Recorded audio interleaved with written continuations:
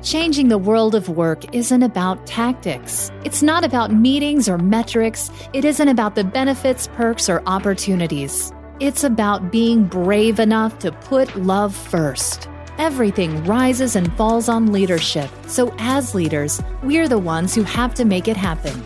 This is the Love in Action podcast. And here's your host, Marcel Schwantes. Hey, welcome to today's episode, and it's a good one.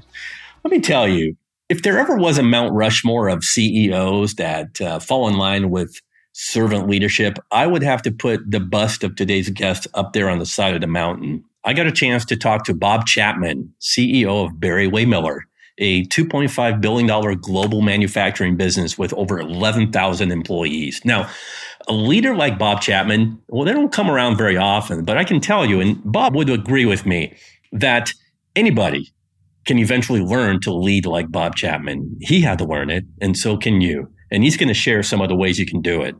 So Bob co-wrote the best-selling book, Everybody Matters, with Raj Sisodia. You know, it's interesting to note that Simon Sinek, who wrote the foreword, he flew out to some of Barry-Wehmiller's plants because he wanted to find out firsthand what it was like there. And after experiencing that and interviewing countless employees, this is what he told Bob Chapman. I'm no longer a nutty idealist. I have seen what I have dreamed of. I dream of a world where I can tap anybody on the shoulder anywhere in the country and ask, do you like your job? And they would say, no, I don't like my job. I love my job. So why do people love their job so much at Barry-Wehmiller? Bob explains that in our conversation. So let's dive in. So I am thrilled to be talking to the one and only Bob Chapman. And if you're not familiar with Bob Chapman, well, here's the starting point. And Bob's book that he co-wrote with Raj Sisodia, and it's called Everybody Matters, The Extraordinary Power of Caring for Your People Like Family. We're going to unpack that book. But first, Bob, it is an honor to finally get you on the podcast and just have what I imagine to be a rich conversation. So welcome to the Love in Action podcast. I appreciate the opportunity to kind of have an exchange on something I feel very passionate about. So I look forward to the dialogue. Nice. So I want to start right off the bat with this question. What makes you smile when you get up in the morning these days? You know, I think having read my book as you have, you know, my journey has been from traditional, what I call management, to truly human leadership. And I get the chance now to talk about this in every facet of our society, military, healthcare, education, government, and business. And the feeling that I was given this message to share with the world that I think could truly impact the lives of millions of people so that we could have a world where people know that they matter is an astounding feeling of joy and purpose. And it makes me feel that this, you know, somebody told me I'm in the fourth quarter of my game. And to think that I may get to leave this message on this earth with people so that we can live in a more caring world is a tremendous joy and a sense of pride and enthusiasm as I approach every day. You know, I was riveted by the book even before I got to the first chapter, Bob, because you had Simon Sinek write the foreword. And so according to the story there, Simon traveled the country visiting in different factories and offices within the Barry-Wehmiller organization. And he said this, what I saw was nothing short of astounding. I saw people come to tears when talking about how much they loved their jobs. Why do people get so emotional when they describe their jobs at Barry-Wehmiller? You know, this is my 50th year at Barry-Wehmiller, so I have seen a lot. When Simon and I met for the first time, and again, I had seen his TED Talk on Finding Your Why, and somebody had said, you ought to watch this. And I said, well, maybe Simon Sinek would like to get together with us. So turns out our secretary has arranged for us to meet for lunch in Los Angeles. And within the first few minutes of meeting Simon, he said, you know, I've only got an hour. I assume that's okay. And I said, sure, that's what I understand. I had no expectation. And within 10 minutes, he said, you know, Bob, I could cancel all my afternoon appointments and we could spend the afternoon together. And I said, you know, Simon, I really got to get back to my wife for dinner in Colorado. So he describes it as the famous 1 hour lunch that lasted 3 hours.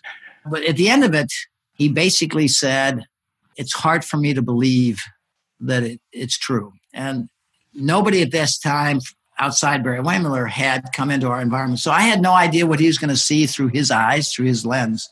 So when Simon came some months later and spent 2 days visiting our plant, several plants, and he said to me with great enthusiasm, I'm no longer a nutty idealist. I have just seen what I dreamed of. I dream of a world where you could tap anybody on the shoulder anywhere in this country and say, do you like your job? And they'd say, no, I don't like my job. I love my job. And we know from Gallup that the number one source of happiness in the world is a good job working with people you enjoy.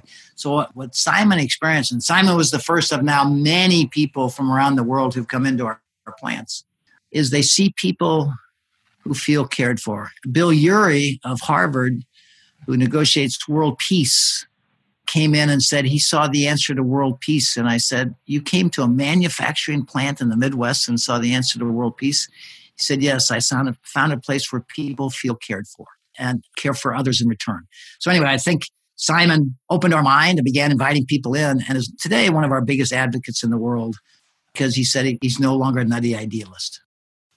So I want to back up a little bit to the beginning of your journey. And you probably answered this a million times, Bob, but there's a before and after story. So what were you like as a leader before this shift to placing humans first? And how did that shift impact you as a person and Barry Wehmiller as a company?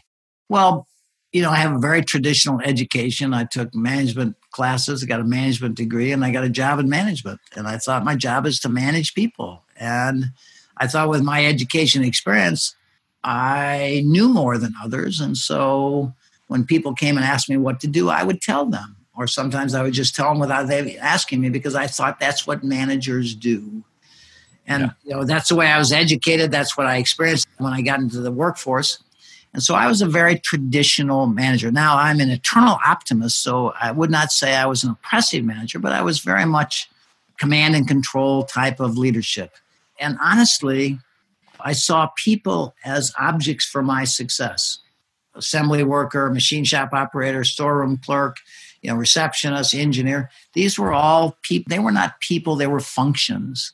Functions I needed to operate my business. And I was nice to them, but I saw them as functions. And I was never taught to care for the people I'd have the privilege of leading, because we define success in our society as money, power, and position. And the word management, as I look back, and I would have to say the definition of management as I experienced in the world was the manipulation of others for my success. And so these revelations occurred to me when I said, why can't business be fun? Why do we call it work? Why do we call it a job?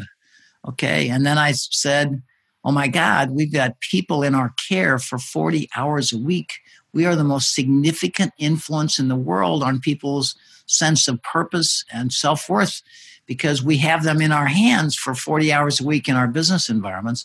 And finally, the ultimate one was the wedding story when I saw everybody is not as functions anymore, when I realized everybody is somebody's precious child that's been placed in our care, and we will have a material impact on them in their homes. So those three revelations converted me from what I'll call a very successful traditional businessman into what Simon Sinek gave it the name, Truly Human Leadership, where we see leadership as a profound responsibility.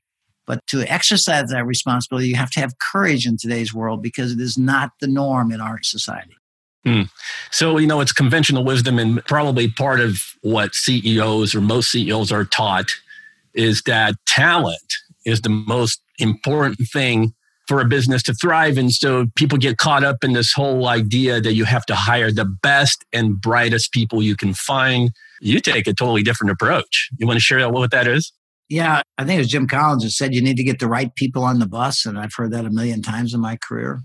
And I have a different variation of that. I'd say you need to build a safe bus, which is your business model.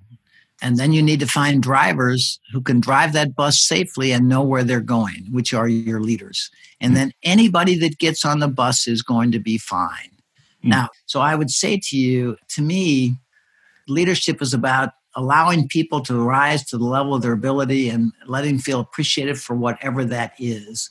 So again, clearly you need to make sure that you have people that believe what you believe.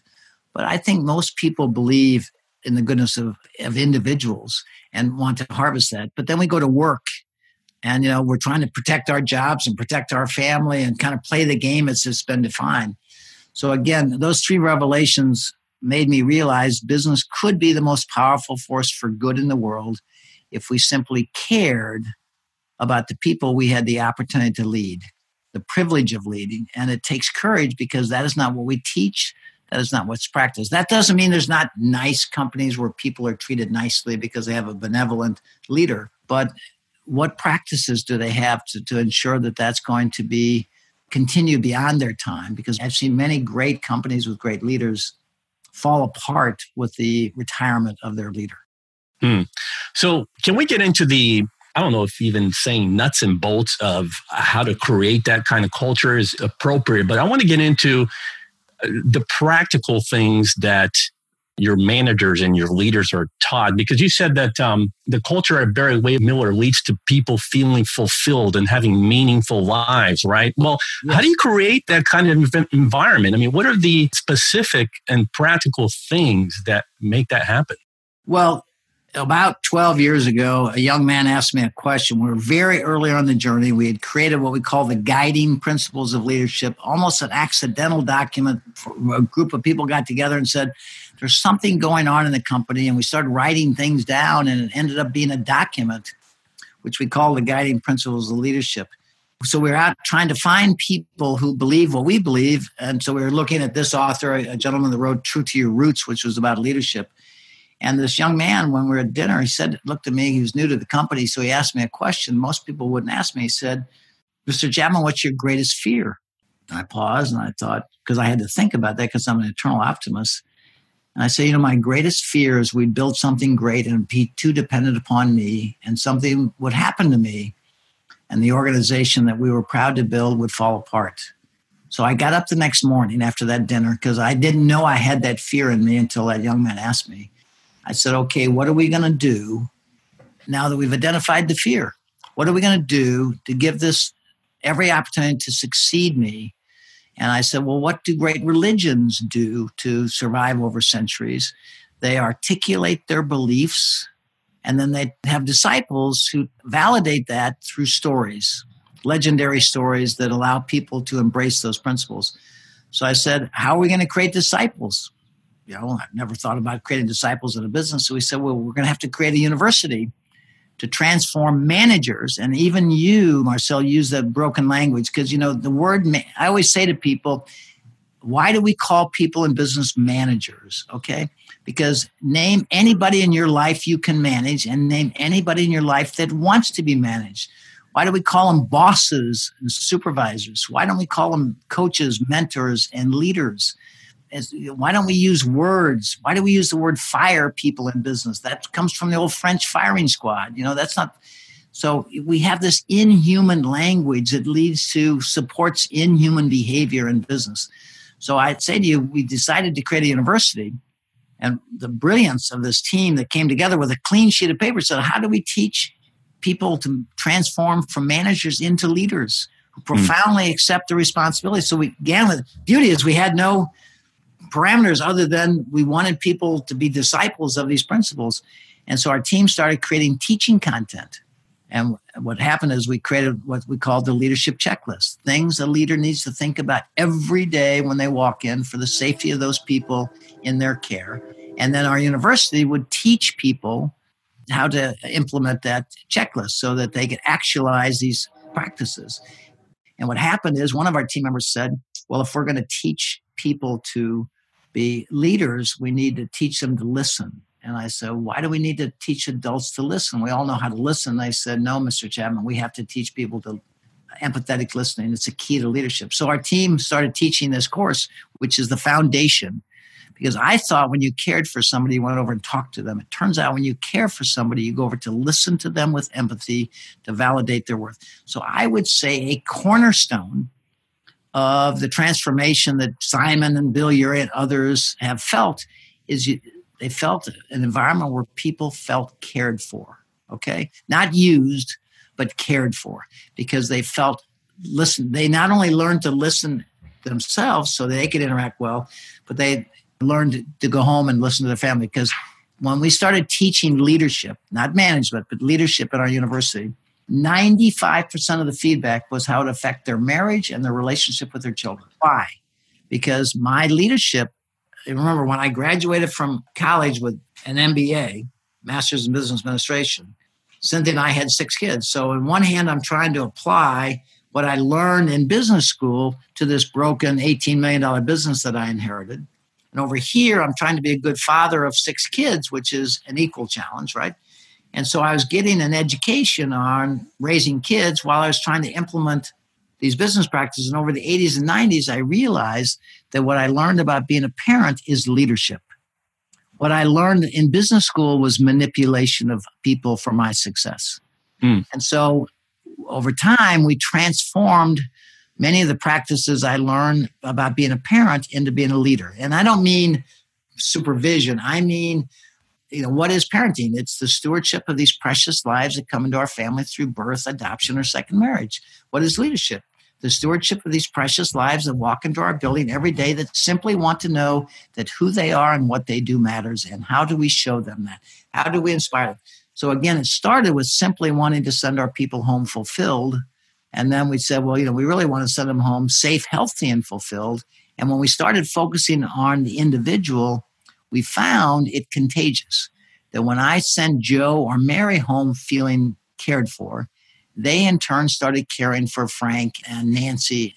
And so we found it to be contagious. Caring is a natural instinct that people leave behind when they come to work because they don't feel cared for themselves. So it's hard to care for others. Wow, that is so powerful, Bob. It's funny. So this is going to be an interesting transition that segues into an idea that rubs people the wrong way. So I'm going to set it up like this. You stated that Barry Wehmiller is extraordinarily successful because you were able to tap in to the true nature of human beings, which is the opposite of fear. Yes. So here comes that 4-letter word. You're talking about love. And in fact, you even paraphrase another author saying that love is a competitive advantage. This would be crazy talk to a lot of people. So what do you mean by that? Love is the opposite of fear, and this is kind of how you set people up for success. Yeah, the way I answer that is I tend not to use the word love because I think love is hard for people to bring to work and embrace it, and so we actually went immediately to the word care. Yeah. That we care for others. And so we actualize caring, and we call it people, purpose, and performance. It starts with the fundamental responsibility for the people whose lives we invite into our organization around a purpose that will inspire them to share their gifts. And then we have to create value. If we are not creating value, we cannot be good to the people we have invited to join our organization. So they've got to be in harmony, right? People, purpose, and performance in harmony, okay? But it starts with our fundamental responsibility for the people whose lives are entrusted to us. And that means a good business model, okay, and good practices to send people home safe, healthy, and fulfilled. And we know for a fact that the person you report to at work is more important to your health than your family doctor. And we know for a fact that the way we treat people at work affects the way they go home and treat their spouse and their kids and act within their community. Because when people feel valued, they naturally value others. But when people feel abused, remember, 88% of all people in this country feel they work for an organization that does not care about them. 3 out of 4 people in this country are disengaged. And here we have, Marcel, the lowest unemployment in 50 years. We are at peace in the world at a record peacetime in our lives. And people want to have one of the highest frustrations in history. Why? Because what they're subjected to for 40 hours a week. Because we have this theory, if we give people jobs, which means money, they'll be happy. Okay? And we're giving people money and they're not happy because money is not the source of happiness. It's a source of substance. You got to have it to live, but it doesn't create happiness. Okay? And so what we backed into, through these revelations, that what people want to know, I want your listeners to, everybody in an organization wants to know that who they are and what they do matters. And our leadership practices we teach are ways in which we let people know they matter. And so not only is listening a core skill you've got to have as a leader, but recognition and celebration. How do you let people know in your organization that they matter? Through a recognition and motivation. And that's daily. How do you let people know they matter in an appropriate, thoughtful way? Because remember, when we're raising kids, if you don't give them 5 compliments to every one maybe constructive idea they can do better, they will struggle to hear the good things. So I would say to you that what we've learned again in raising kids is recognition and celebration is a key part of our leadership model.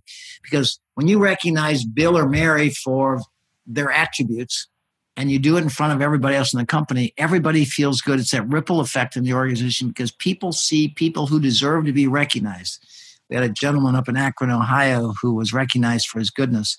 And I was up there and I said, how does it feel? This gentleman was probably 60. How does it feel to know that your colleagues nominated you and you got awarded the Guiding Principle Leadership Award? And he said, listen to what he said and think of this as your father or your best friend. It's nice to know after 32 years that people feel that way. It took 32 years for him to know what he meant to people. And it was sad to me that he said that. Why wouldn't we let that person know along their journey that they've made a difference in other people's lives? So recognition and celebration, listening are 2 of the foundational skills, and then seeing people not as functions, but as somebody's precious child in your care. So we don't use the word love, and we don't call it the privilege of leadership and the courage to care. Right. I'm going to stick to the word love only because it fits in with the idea and the premise behind this podcast. And obviously the book that the manuscript that I'm developing around the ideas of love in action as not necessarily a squishy feeling or an emotion, but the verb love, which is backed by massive action, compassion, empathy, respect, inclusion, things of that nature.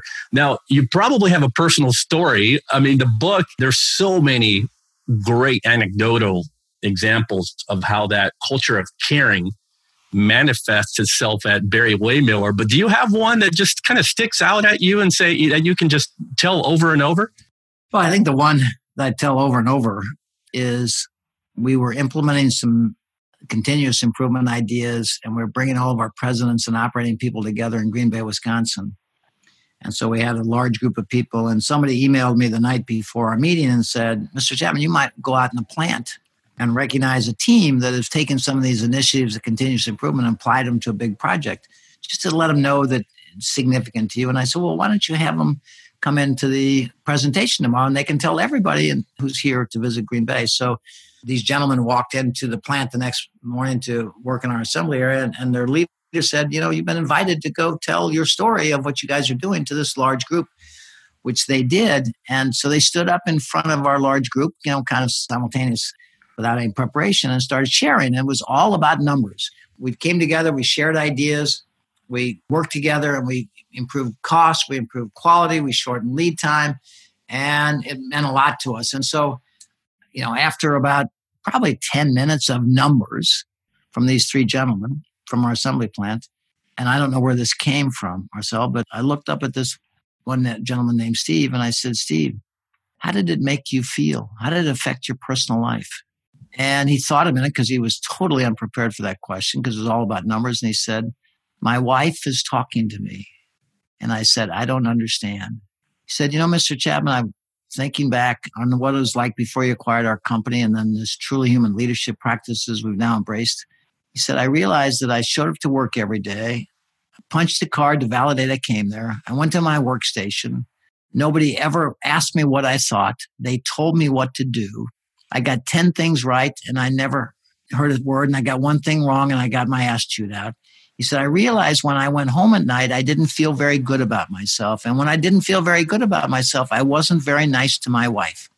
Now that you've embraced these practices where I feel people are listening to me, I'm contributing to making things better. He said, Mr. Chapman, I go home at night and I feel better about myself. And when I feel better about myself, I'm nicer to my wife. And when I'm nicer to her, she talks to me. And I said, Steve, we're going to incorporate the reduction in the divorce rate in America into the metrics of this continuous improvement, because it never occurred to me before that conversation that the way we treated people who are in our care for 40 hours a week would affect the way they would affect their marriage and the way they would treat their children. And so that was that story has awakened me to the impact business can have on our society, not just to financial results, but the mood of people, our communities, the attitude towards the people we elect, our frustration. And so again, how can we have this level of frustration in our country when we have virtually full employment right now? Because the way people are treated for 40 hours, they're used and abused and sent home every night, not feeling good about themselves. And that's the issue we face in this country, in the world. Remember, we operate all over the world. This is a universal truth. I'm having Rich Sheridan, Menlo Innovation CEO, also on the podcast. And he's written Joy Inc. and Chief Joy Officer. And Rich coined a term that he keeps saying, that talking about pumping the fear out of the room, pumping the fear out of the atmosphere. And I keep using that over and over in a lot of the articles I write on Inc. But you're probably somebody that would speak to this better than any other person I can think of. Why do leaders or people lead by fear instead of care and love? I had a gentleman that worked for me years ago, and he said, fear is the greatest motivator. And I think fear comes from the challenge. You want to keep your job, you better do this. And I think the fear, because Simon Sinek calls it the circle of safety. People don't feel safe at work. And if you don't feel safe, you fear the lack of safety. So I would say to you, the environment make people feel that they could get fired if they don't do it, okay? Because we saw 10 people get laid off. So people live in fear, and they're really trying to protect their job because they have a family that is dependent upon them. So I would say, I don't ever think, Richard and I, are very much in alignment. We talk, and I know he's very touched by ours as we are by his practices and his learnings. I never think of pumping the fear out of the room. I don't start with any fear. So I don't think we need fear. If you look at the people that you have the privilege of leading and you focus on a business model that will give people safety, people don't have any fear to begin with, okay? So we don't lead by fear. We lead by inspiration. Again, I was never taught to inspire people in school. I was taught to use people for my success. I was never taught to care, and I was never taught to inspire. But we learned how to inspire people in this journey, again, by some of the things that the revelations we had. Why can't business be fun? So we started making things fun. We saw a dramatic change in behavior. So I would say to you, I don't even think about fear. And I was astounded what, if you will, Simon and Bill Urey and Amy Cuddy and Raj Sisodia said, because it amazes me that we run a traditional manufacturing plant where we build big capital equipment in the middle of the country, all over the world, but the plants that they went to. And what every one of them said was, I have never seen anything like this. And I'm thinking, how could we be so blessed with something that would be so radical to everybody in terms of the way people expressed how they feel in an environment where they feel safe, valued, and that they have a future? Because I say it is the responsibility of every leader to give those people in your care a grounded sense of hope for a better future. And then they will be who they are intended to be and rise to that level and appreciate it for whatever that is. So, Bob, for leaders that operate through fear and control, what would you tell them as far as you can't just flip a switch and go from fear to care, can you? What's the first step? It's a journey. You're right. I don't think there's a switch that you can flip. But, remember, the big thing that people like about the visit to our company and our practices is these are not theories. We had these series of revelations that awakened us to a totally different way of leading. And so I would say to you, it's been a journey for us, okay? And we never intended to share it outside our company. It just awakened us to this journey. So I would say to you, people ask me all the time, what do you do about the people that don't get it? Because, that's on everybody's mind is that person who manipulates others, who leads by fear. And I said, it's easy. Just treat them like you would like your son or daughter treated. And I think the standard of care is because people will say to me, well, that's different. And I say, why is it different? That's somebody's son or daughter you're treating that way. And so I have never had anybody that I can ever think, and I've given hundreds of speeches. I don't think anybody's ever challenged me with a realistic question. So let me give you I taught the other day at graduate business school. I gave a speech. And at the end of it, the executive MBA and the MBAs asked questions. And this one gentleman who heard these messages sat in the back of the room. He's obviously, given his apparent age, was probably in the executive MBA program. He said, Mr. Chapman, I work for a public company. We have to show a return on investment. How am I going to show a return on investment on this? And I said, did you really just tell me that in your company, to care for people, you need to see a return on investment? He kind of leaned back, almost embarrassed, to this room of 200 people that he actually said what he said. And I said, how do you justify not caring? If 3 out of 4 people are disengaged in what they're doing and not fully sharing their gifts, if 88% of the people in this country feel they work for a company that doesn't care about them, if the person you report to is more important to your health than your family doctor, how do you justify not caring? And that ended the conversation. So I would say to you, to anybody, are you treating the people you have the privilege of leading like you would like your son or daughter treated if they were working in your organization? And to me, that's the standard of care, because they are somebody's precious son or daughter that you're dealing with. And I would think you go home at night wanting to feel like you treated them like you hope your children will be treated someday when they're in the workforce. Does that make sense? Yeah. Yeah. Okay, Bob, I want to transition completely away from the business of this conversation and more to the personal side. I want to talk about Bob the person. Maybe this will be the cue for you to use facial props, but I'll leave that up to you. I want to ask you, what book are you reading right now that you would recommend? Well, honestly, I don't read many books. I get almost, somebody sends me a book every week, and I'm so intense. I don't have the attention span to read very much. I read short articles on leadership. I constantly looking at YouTube. I was looking at this weekend on YouTube.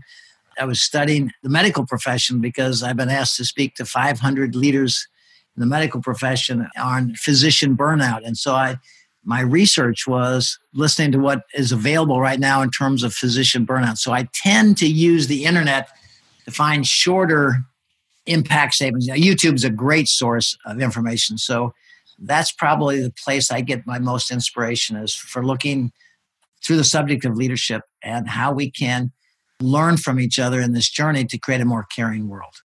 Okay, I'm not going to let you off the hook on the book idea yet. Is there a book that you've read that you can say, yeah, that makes the top 3? Well, I think that's pretty easy. Years ago, I read a book called The 1 Minute Manager by Ken Blanchard. And Ken's written several additional books around the theme of the 1 Minute Manager. And I was profoundly touched. This is probably 30 years ago or so that I read this book. But the simple idea, I'm a pretty simple, basic guy. And that book was very simple and very impactful. And I think that is probably the most influential book I read. And then I had a chance to meet Ken a few years ago, and it was tremendously meaningful to me that he was so touched by the wedding story of my book. He really wanted to talk about the wedding story, which we ended up talking to a great deal in terms of seeing people not as function, but as somebody's precious child. So I think Ken Blanchard's book was probably the most impactful I ever read. I loved my chat with Ken Blanchard. He's going to be actually episode 2 of this podcast, and we had such a great time. The most, probably next to you, the most down-to-earth guy I've ever met. Well, Ken Blanchard, I'm going to tell you a quick story. Somebody once asked me in an article, name 3 people you'd like to have dinner with that are alive. And the first name, and I told Ken Blanchard this when I met them a couple of years ago, I said, first name I mentioned was Ken Blanchard, because the 1 Minute Manager really opened my mind to leadership. And I said, the second person I'd like to have dinner with is Ronald Reagan, because I think he believed in the goodness of people and he had a vision for our country that formed the foundation for his decisions. And finally, I'd love to have dinner with Jesus Christ. What an incredible guy to have dinner with. And within 2 months, a guy named Ken Edelman, who worked in the Reagan White House, emailed me and said, Bob, I just saw your TED Talk, and Ronald Reagan would have loved The Wedding Story. Well, that really touched me because Ken Edelman worked intimately with Ronald Reagan. In fact, he called out The Wedding Story. And then I'm sitting at San Diego at a Leadership Guru conference, and a gentleman, again, about another couple of months later, taps me on the shoulder and said, Ken Blanchard wants to talk to you. He loved The Wedding Story. And I just had dinner with him. And I thought, oh my God, that's 2 out of 3. And I'm not yet ready for the third conversation yet. So I would say to you, Ken Blanchard stood out. And again, in terms of really the goodness of people, if you believe in the goodness of people and you take that seriously, whether you're a father or a leader, they're all acts of caring for the people you have the privilege of parenting, interacting with, and leading. And that's the kind of world that I think we want our children to be a part of, where people genuinely care for each other. Bob, what's on your bucket list? I have lived this amazing life. And I think the biggest thing on my bucket list, I think I have achieved, but I think I can go further. If you had told me that in my lifetime I would be a part of the moon landing and that I would have landed on the moon, I would have said probably not. But if you'd said to me that all Harvard MBA students would study Barry Wehmiller in a required course called Leadership and Accountability, I'd said, no, I'd probably more likely land on the moon than all Harvard students. So I would say to you that realization this year, that now the Barry Wehmiller case study is studied by all Harvard students, massively exceeded my wildest expectation. That this journey, this eclectic journey that you understand, has led to a growing dialogue about leadership and the need for caring in this world and the healing that we would experience around the world. So I would say to you, how can you have a higher bucket list item than to believe that this journey I've been on is studied by Harvard students who end up going out in the world and becoming leaders in various facets, and somehow we touch their lives. So I would say to you, my bucket is empty right now. Maybe I'll think of something else, but I just exceeded my wildest expectation. Yeah. As we wind down here, is there anything that I should have asked but didn't? The thing that I think you could say is, because somebody asked us this who came here one time, Mr. Chapman, I read your book. I visited with your people. It all seems so intuitively obvious that this is the way we had to lead. Why don't more companies do this? If Simon Sinek and Bill Urey and Amy Cuddy and Raj Sisodia and Srikumar Rao, all these people came and said they'd never seen anything like this, why aren't more people doing this? And that is the toughest question that people ask me, that I think. And the answer is that there is so much from the very first of the Industrial Revolution. It's always been about economic gain, okay? In other words, we gave people jobs with higher skill. We took them off the farms. We put them in the factory. But we never were focused on giving people dignity. We were focused on giving people money. And so I would say to you that it's such a transformation in the way we think about leadership, which is the stewardship of the lives entrusted to you, that it's just too far. I mean, I can see the moon. I know where the moon is, but I don't know how to get there. People see what we're doing. They hear it from the people. It touches their heart, but they don't know how to go from where they are to caring, because we don't teach that in our educational system. We teach people how to use others because we define success as money, power, and position. And what we need to do is we need to teach people how to care for the people they have the privilege of leading. And that's the kind of world I imagine. So I think, that's my greatest hope, is that these leadership practices that have evolved in our organization becomes taught in our education system. So we start creating in all facets. This is not just a business challenge. I speak in nonprofits and healthcare and government, military, and it's broken everywhere. And the issues we face as a country, as a world, could be dramatically reduced if we simply learned to send people home feeling valued, not used. And the good news, it doesn't take a change in law. We don't need to raise taxes. We don't need to enact any legislation.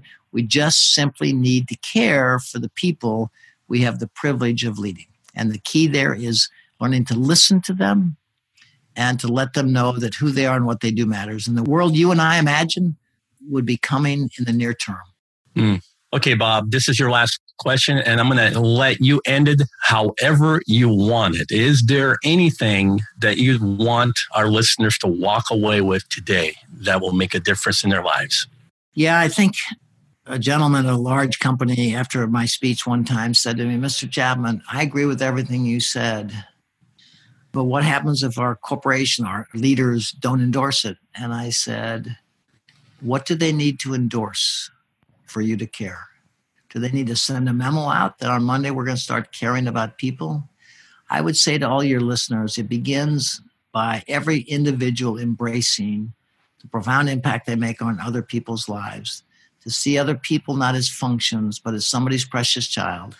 I'll tell you a really short story. I gave my speech in Amsterdam to a university, and there was some McKinsey-related consultants. They were a division of McKinsey. And we had a meeting with them afterwards, and one of the partners came up to say, Mr. Chapman, I want to tell you a story. I said, okay.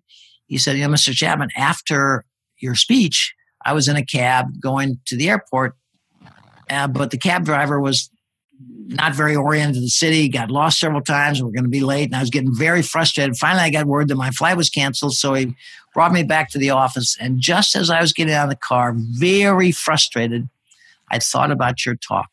He said, all of a sudden, I looked at that young man driving the cab, not as a cab driver, but as somebody's son. And it dramatically changed the way I gave positive feedback to that young man and that cab driver compared to what I would have done normally. So I would say to you that if in the people we have the privilege of interacting with personally, professionally, in every facet of our life, if we think of them as somebody's precious child and we simply treat them as we want our children treated, the world could be a profoundly better place tomorrow, and we could begin healing instead of self-destructing. This is going to be a conversation that I'm going to be listening to over and over again. There's so many great learning points, and I just want to, from my heart to yours, truly am honored to have spoken to you today, and I wish you all the best. Marcel, it is going to sound stupid, but I'm going to say this. When I think in my faith, when I think of Jesus going from village to village and people gathering at his feet, when I get the chance to go around this country and speak to people about caring, I honestly feel what Jesus must have felt like. I have no idea where these ideas came from that come out of my mouth in terms of caring, but I feel profoundly blessed that somebody has blessed me with a message that I feel could profoundly heal the world. And it's people with voices like yours that if we come together and we personalize this in terms of your own beliefs, that we could begin healing. When my granddaughter was graduating from high school and I went to the graduation, everybody was cheering. And as each child got their diploma, I actually had tears in my eyes because I knew the world we were sending my granddaughter out into, where there's an 88% chance she'd work for a company that didn't care about her. And you and I, with your voice and your following and your endorsement of our model, we can raise the awareness of the need for leaders. And we can no longer use the word managers, bosses, and supervisors. We need mentors and coaches and leaders, people who embrace the profound sense of responsibility for the lives entrusted them. And so I can't tell you how much Mary has been drilling me, because she said, this could be one of the most powerful podcasts you ever do, Bob. You got to be ready. See, she was relentless to me all weekend. I made him work all weekend. So, Marcel, seriously, your article in Inc. probably has done as much as anything to raise attention to this message. So thank you for your support, your interest in this, and anything we can do along this journey, please let us know, because we feel very much blessed by your, like Simon Sinek, you're a voice in the world that people listen to, and you have various mediums, you reach it, and anything we can do to support that, because we need to create a movement where people who march together in the belief that this is the way we are intended to live and work together. So thank you. I appreciate that so much. It humbles me to hear that coming from you. And like I said, I think that I like to think that in the Jim Collins sense, we're all in the same bus headed in the right direction or the same direction. Yeah. Well, who did you just say that? Oh, you said Ken Blanchard. I think again, for me to sit down with Ken Blanchard, who I was in awe, it's like sitting down and going to church, instead of seeing the priest, you said God. I mean, when I sat down with Ken Blanchard, I felt like I was in the presence of God. And he was asking about the wedding story. So it was an amazing feeling. So Ken really began my journey years ago. And he is an amazing gentleman. So I'm thrilled that you're going to get a chance to talk to him, because he loved the wedding story. He is Bob Chapman, CEO of Barry Waymiller, and author, I should say co-author. And I hope to have your co-author, Raj, at some point in this podcast, because I think he's very well deserving of that. And the book is called Everybody Matters, The Extraordinary Power of Caring for Your People Like Family. Stick around. When I come back, I have one key takeaway and an important final thought, which I will share after this short message. There's a dramatic shift taking place in workplaces around the world. It's a rapidly growing movement called the Humans First Club. Change is happening bigger and faster than any time in history. For business to flourish through this dynamic time, it's time to trash the old school command and control mindset and put people at the center of business. It's time to put humans first. Live events with a growing online community is driving change throughout the globe. It's time for your voice, your ideas for a brighter future. Join us now at humansfirst.club. That's humansfirst.club. Your time has come. You belong here. So here are my takeaways from this conversation. Bob Chapman used to be a command and control boss. He admitted it. And the people that worked for him, he saw them as functions, as objects for his success. They were everyday people like machinists and storeroom clerks and receptionists and engineers. And Bob basically said, they were all functions that he needed to operate his business. Because what he learned about leadership up until that time had everything to do with what he said, power, money, and position, your status. Because Bob was never taught that he had to care about the people he had the privilege of leading. And only that management, as he learned it, was for the manipulation of others for his own success. Wow. So one day, he had a revelation. Why can't business be fun? Why do we have to call it work? And he said, people spend 40 hours a week here, and we are the most significant influence in the world on people's sense of purpose and self-worth, because we have them in our hands for 40 hours a week. And finally, the clincher, Bob said, he realized he couldn't see people as functions anymore when he saw that everybody is somebody else's precious child, son, or daughter placed under his care, and that the business would have a huge impact on these people's personal lives. So what that meant for Bob Chapman is this: business can be the most powerful force for good in the world if we simply cared about the people we have the opportunity to lead. And it takes courage, Bob says, because that's not what we teach, and that's not what we learn, and it's not what we practice. So my last comment is this. It's a personal one. It was totally unexpected of me to hear Bob Chapman's praises of my work toward the end of our conversation. I was touched at the core by his words of affirmation for the Love in Action movement. And listeners, that's exactly what it is. Bob said, we need to create a movement where people march together in the belief that this is the way we are intended to live and work together. And I'm totally honored by that. But you know what? I turn it right back around to Bob Chapman and say, thank you for being a catalyst and a torchbearer for this movement and for changing the lives of thousands of employees. By the way, you notice toward the end that Bob mentions Ken Blanchard, who I referenced in the conversation. He says that when he met Ken Blanchard, he felt like he was in the presence of God. If you want to hear that conversation I had with Ken Blanchard, that was episode 3. You can find it at marcelschwantes.com and just click on the Love in Action podcast and scroll down to episode 3. Next week, you don't want to miss my conversation with Claude Silver, Chief Heart Officer at Vanner Media. On behalf of Bob Chapman and the Barry Waymiller family and my awesome production team at One Stone Creative, who magically make every episode happen, thank you, ladies. I'm Marcel Schwantes. See you next time. Thanks for joining us on the Love in Action podcast. If you enjoyed this show and want to help get the word out, make sure to subscribe and leave a review.